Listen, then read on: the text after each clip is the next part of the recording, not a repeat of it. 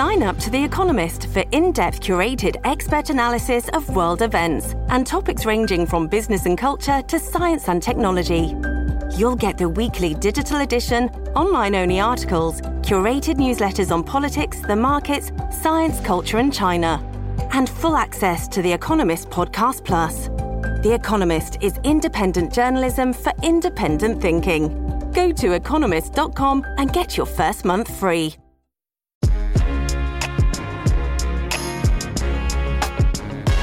Welcome to San Francisco City Insider, the San Francisco Chronicle podcast on the people and politics making headlines in the city by the Bay. I'm Chronicle columnist Heather Knight, and I'm here today with City Hall reporter Dominic Fracassa.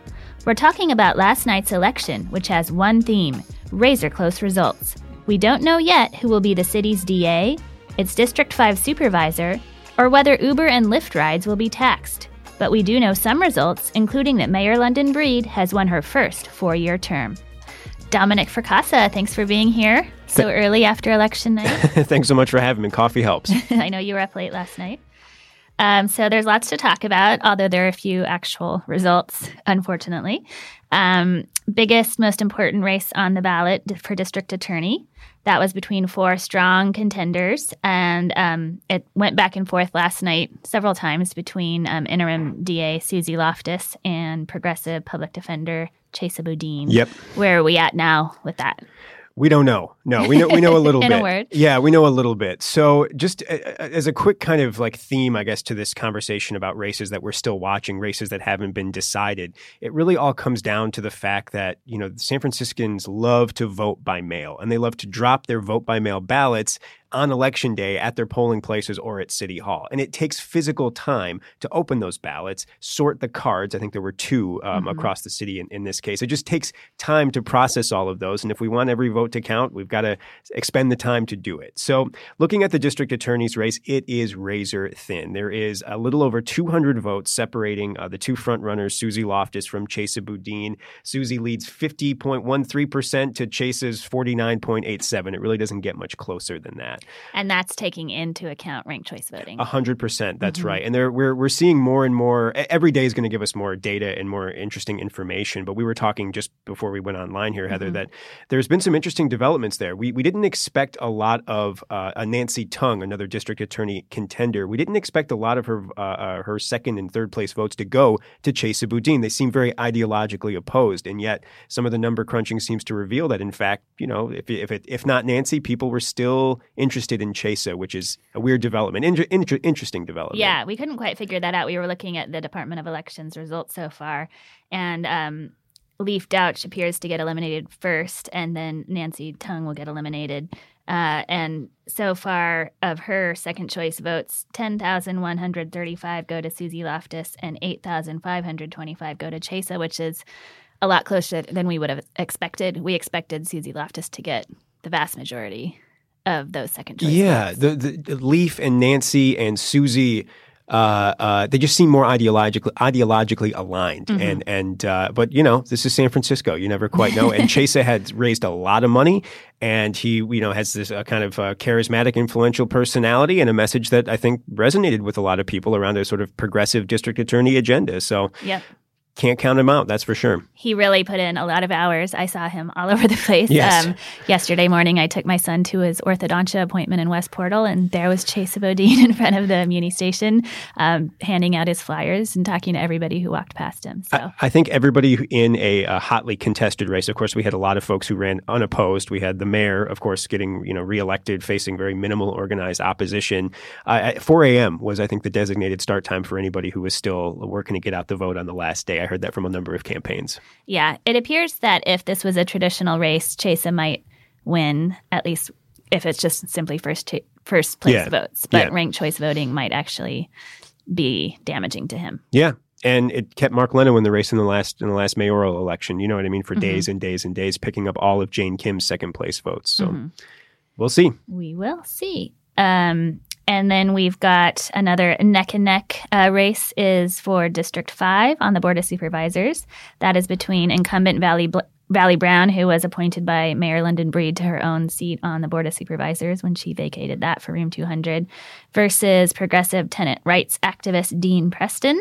What is happening there? Another super close race. Right now, Dean Preston is just a touch ahead with nearly 51% of the vote, and Valley's right behind with 49. Again, this is just over 200 votes separating the two of them. Mm-hmm. So it's really all going to come down to the wire. And it's one thing that we haven't mentioned yet is the fact that just a couple of hours ago, we learned from our director of the Department of Elections that there is about roughly 70,000 ballots yet to cast. And that's going to have a real impact in the district. Yet to count. Excuse me. Yes. They've been cast. They have been cast. Oh, my goodness. Yeah. It's the day after Election Day. I would certainly hope so. Sorry. But left to count. That could take a couple of days. And that is going to have undoubtedly the biggest impact in the district attorney's race and certainly an impact in the D5 race as well. But you only get to vote in the D5 race if you're a D5, resident, D5 voter.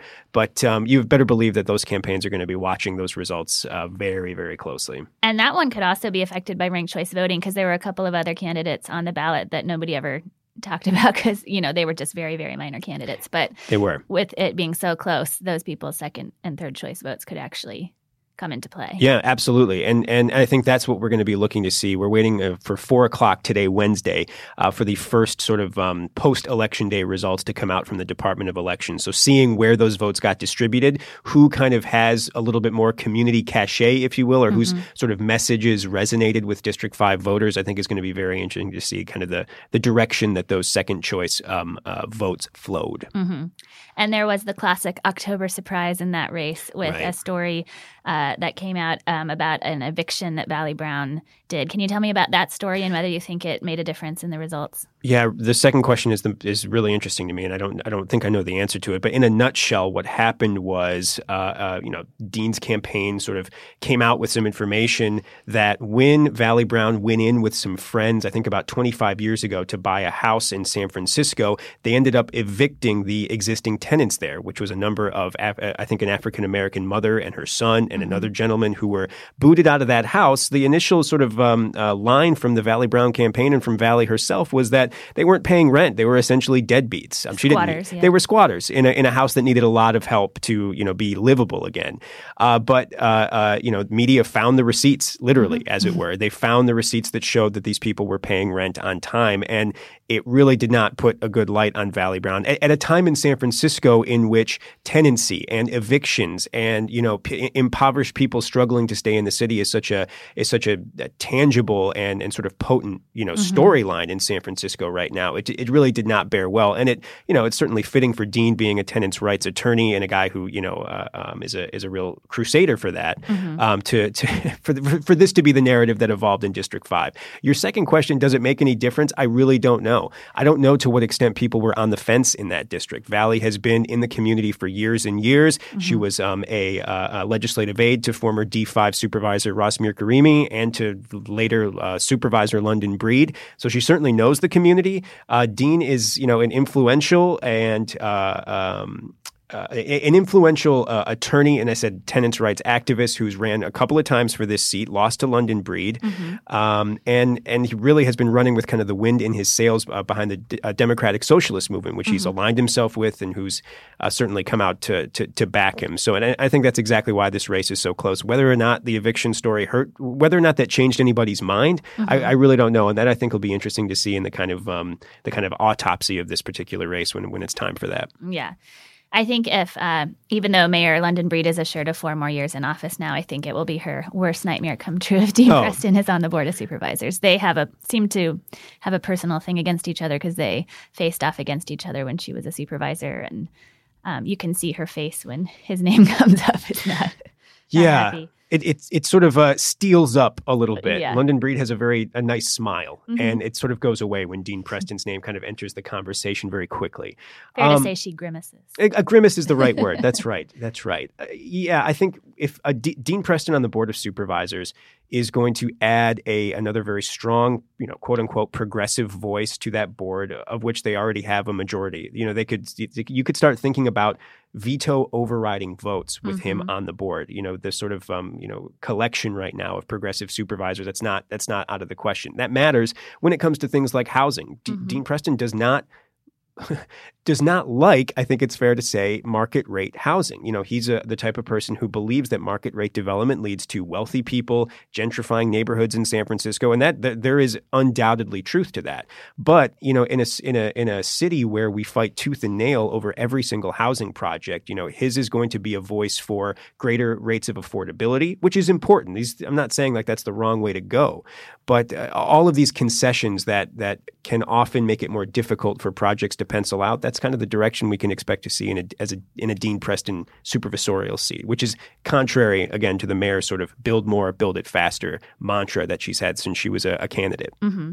And already the board has a progressive majority, and could be argued that the strongest members of it are the most far left progressives. I'm thinking of Matt Haney, Hillary Ronen, the ones who are coming out with the most proposals, in contrast to the mayor and her priorities. And I think he would be another one in that category. Totally. Mental health SF, closing juvenile hall. Yeah, the future of the mental health SF proposal, which is a Haney and Ronen proposal and is sort of a dueling one with a not dissimilar initiative that the mayor has rolled out to address behavioral health and addiction on San Francisco streets. Yeah, that's exactly the kind of thing. You're going to see this quicker glomming on, this sort of like almost immediate faction that will be able to sort of assemble when they need to oppose something that the mayor has put forward, or whether they want to put something forward themselves that they can kind of push through with the kind of majority they have legislatively, and even maybe override a veto. That doesn't happen a lot in San Francisco, but this is becoming more and more of a possibility, again, in a Dean Preston. It's going to make the mayor's life a lot harder if he's... Precisely. You're listening to my election roundup with Dominic Fracassa. We'll talk about the propositions on the ballot right after this. I'm back with Dominic Fracassa talking about last night's election. Another very tight race is Proposition D. This is, I think, the tightest of all. Just a handful of votes, right? So yeah, it sort of tell me what it would do and how close it is. Sort of surprised a lot of us, I think, with how tight it was, because it didn't really get there wasn't a lot of talk about it. There wasn't a lot of fanfare. So this is essentially a measure that would impose a tax on Uber and Lyft rides. This was the brainchild of Supervisor Aaron Peskin and his staff, who want to basically tax these rideshare rides, if you will, in order to fund about $30 million a year of transit improvements. And when in a city where it costs $80 million to build a dog pound, you can imagine like how far that money will stretch or not stretch. But nevertheless, he brokered this measure. He basically got Uber and Lyft to agree to the tax thresholds, which is based on the type of ride and various kind of sliding. Is this tax going to hit riders or the companies? That's a great question. I mean, it is a per ride tax that the companies would have to pay for. I don't see how you avoid putting that on the backs of drivers, saying, putting it on the backs of drivers and riders for that matter. If I think if Prop D passes, you will in fact see, higher Lyft and Uber charges. I don't know if although on the other hand, $30 million between the two of them is chump change. Yeah. You know what I mean? That's not a lot of money for these very well-heeled companies. Nevertheless, Aaron Peskin got them to agree to it, or probably more accurate to say he agreed to get them to not fight it and spend money against it. And so it sort of quietly went on the ballot. It is right now at 66.66%. It needs a 2/3 majority, 67% essentially, to pass. So it's really, really on the line. A real handful of votes is going to make a difference right now. It's going to make a huge difference, and 4 o'clock is going to make a huge difference for that. So I'm not sure what the opposition was exactly. People might say, yeah, I don't really want to pay more for Uber and Lyft. Those prices have been going up steadily, and that may have contributed to the tough time it's having. Proposition A, which would dedicate $600 million to build affordable housing, is also very close right now. It also needs 2/3. It's narrowly winning. Yeah, it is. It's right now it has 69.5% yes votes, which I know sort of intuitively you think like, oh, well, it got past the 2/3 threshold that it needed to pass. So it should be all good. Unfortunately, that's just not the case. We have, again, thousands of more ballots that will be counted today that could sort of proportionally offset that slim lead that it has. So it's looking a little bit more rosy. There was a huge, a base of support among San Francisco politicos and affordable housing developers. It raised like $2 million to fund, Yes on A campaign. And a lot of that came from affordable housing developers. But I think it's looking a little bit rosier for that because of all of the support that it did have. But again, it's too close to call at this point too. Then we have Mayor London Breed was on the ballot for a 4-year term. She had already won to finish the late Mayor Ed Lee's term, but this was her first time going for her own full term, and she is winning 68% she has won, but it wasn't really a resounding vote of support, considering she didn't really have any challengers. Yeah. So 32% of San Franciscans who voted did not choose her, even though she was really the only viable, contender. A candidate with organization and funding and of at least a Name plan. recognition. Yeah, and especially name recognition. So I think what's interesting about that one too, if you look at after the ranked choice calculations are that I always sort of imagine it as a gigantic lever that gets pulled. That's not true, but I like to picture it that way. After that occurs, we come to the fact that there were almost 13,000 mayoral ballots, if you will, or the mayoral contest was left blank on almost 13,000 ballots, which is kind of wild. There might be people who just said, well, the heck with it. I'm not even going to bother, I guess, filling in a bubble. But at the same time, if you went to vote, you went to vote and you're there, that strikes me as more likely to be, 13,000 people who gave a explicit vote of no confidence and didn't feel like voting for any of the other folks either. So that's just something to keep in mind. That the percentage of her win was definitely, I think, kind of an indirect measure of how people feel about her right now. Being the only one on the ballot, you would expect a little bit more resounding, but we know that, polls show people think the city's not going in the right direction. They have problems with her performance over the past 15 months. So I think that she knows that she needs to really kick it off in these next 4 years. And she's got the runway to do it, right? How much could she get done in 15 months? Reasonable people could disagree. And I have heard from some people as well that there was a little bit of caution in how big she could go in these first, year plus in office. If she really screwed up, if she really stepped in it, if she couldn't get it together at all, that number might well have been lower. And I think she doesn't like to lose. I think that's one thing. I mean, nobody likes to lose, but London Breed really doesn't like to lose. And so that might have played into her and her administration strategy to date. Just taking a look at the other offices who didn't have any real competition. Yeah. City attorney, public defender, sheriff, treasurer, all got into the 90%. So it is notable that she has 68.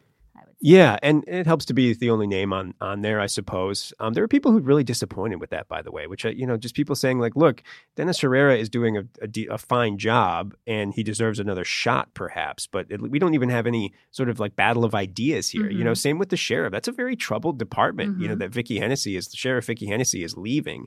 And we had briefly a two-person race. One of them dropped out months ago and Paul Miyamoto just sailed right in, and we don't really know a whole lot about his platform or his visions for the department that he's been a part of for a long time. We've got to get him on the podcast. That's the plan. Okay. Then we'll figure it out. We need to know where his favorite place is for a burrito. First and foremost. Then we'll get to the jail stuff. So what's next? You're going to be in the basement of City Hall pretty much every day at 4 p.m. from here on out? Pretty much. That's the plan. Yeah, me and all the rest of the media scrum will assemble there every day at 4 p.m. Like you said, is when the results will come out. There is not going to be nearly as many ballots cast in this election than there were for in the last mayoral election, where I forget the number exactly, but turnout there was pretty overwhelming. It was quite surprising and heartening from a person who enjoys the democratic process. But there's not going to be that many, so I think that this will go a little bit faster. I think we're in for a couple of days of results, and I think the races, I don't think anybody's going to pull way, way ahead. I remember that there was a slow start to the counting in that last mayoral race that dragged down, I think, for about 8 straight days. They got up to about 20 to 25,000 a day. So if there's 70,000 outstanding, I don't think it's going to take a terribly long time to by the end of the week. I think certainly by the end of the week, although you should not take forecasting advice from me. I'm with that caveat. So many really close races. Exactly right. And why do you think turnout was so low? I think people were not terribly excited by what was on the ballot. There is important stuff no matter what, but affordable housing bonds is not the thing that's going to get most people up in the morning, especially people who have their own house in many respects, who aren't thinking about, what it's like to rent in San Francisco and try to find an apartment at an affordable rate, especially for a family, So I stuff like that I just think hasn't really galvanized people to get out and vote. I mean, the District 5 race is huge in District 5 and it means a lot to the mayor, but if you're not pretty politically engaged. I'm not sure how much you thought, especially if you're not in District 5, how much you thought that this one really mattered. So, and again, we just had an election. People would be forgiven, I think, in part for wondering why we're electing a mayor again all of a sudden. We just did that. We just did that. London Breed's now going to finish out the late Mayor Ed Lee's term, which she was elected to do. That's it. Now she's got 4 years. So I think there just wasn't a lot of excitement, and I'm not sure that some of the wonky issues like, rezoning large parcels of public land in San Francisco is really gonna get people to come out. I mean, I think things will be different in March, and certainly in November we will see a lot I think more. The turnout next November will be huge. Yeah, I reckon it will. Yeah. Well, if yesterday shows anything, it's that every vote counts. Absolutely. Again, the close races are like 200 and change apart. I mean, it really, really matters. And I just got to say again, I know it's frustrating to wait. People wonder. I think they could be forgiven for wondering why we can call a presidential race in a night, but we can't call, a San Francisco race for DA in 5 days. Again, that's because if we're going to say every vote counts, we're going to have to count them all. And we're going to have to spend time looking at, provisional ballots. What happens when your voter, identification, or your voter eligibility can't be confirmed on the spot? They're going to give you a provisional ballot and you're going to be allowed to vote, but it's going to take time for them to say, okay, why is this a provisional ballot? What's weird about this person's, eligibility status to vote? And we want that stuff taken seriously. And I personally, as an editorial note, would prefer to have them spend time on it rather than rush it and screw it up, God forbid. So that's why. Well, thanks for coming on, and I hope you get some sleep tonight. Thank you. I'm going to go nap right now. Okay. Thanks to Dominic Fracassa for joining me today, to King Kaufman for producing this episode, and to you for listening. San Francisco City Insider is part of the San Francisco Chronicle podcast network. Audrey Cooper is the editor-in-chief. If you like this show, please subscribe and give us a quick review wherever you get your podcasts. Support San Francisco City Insider and a lot of great journalism with a print or digital subscription to the San Francisco Chronicle. Find out more at sfchronicle.com/subscribe.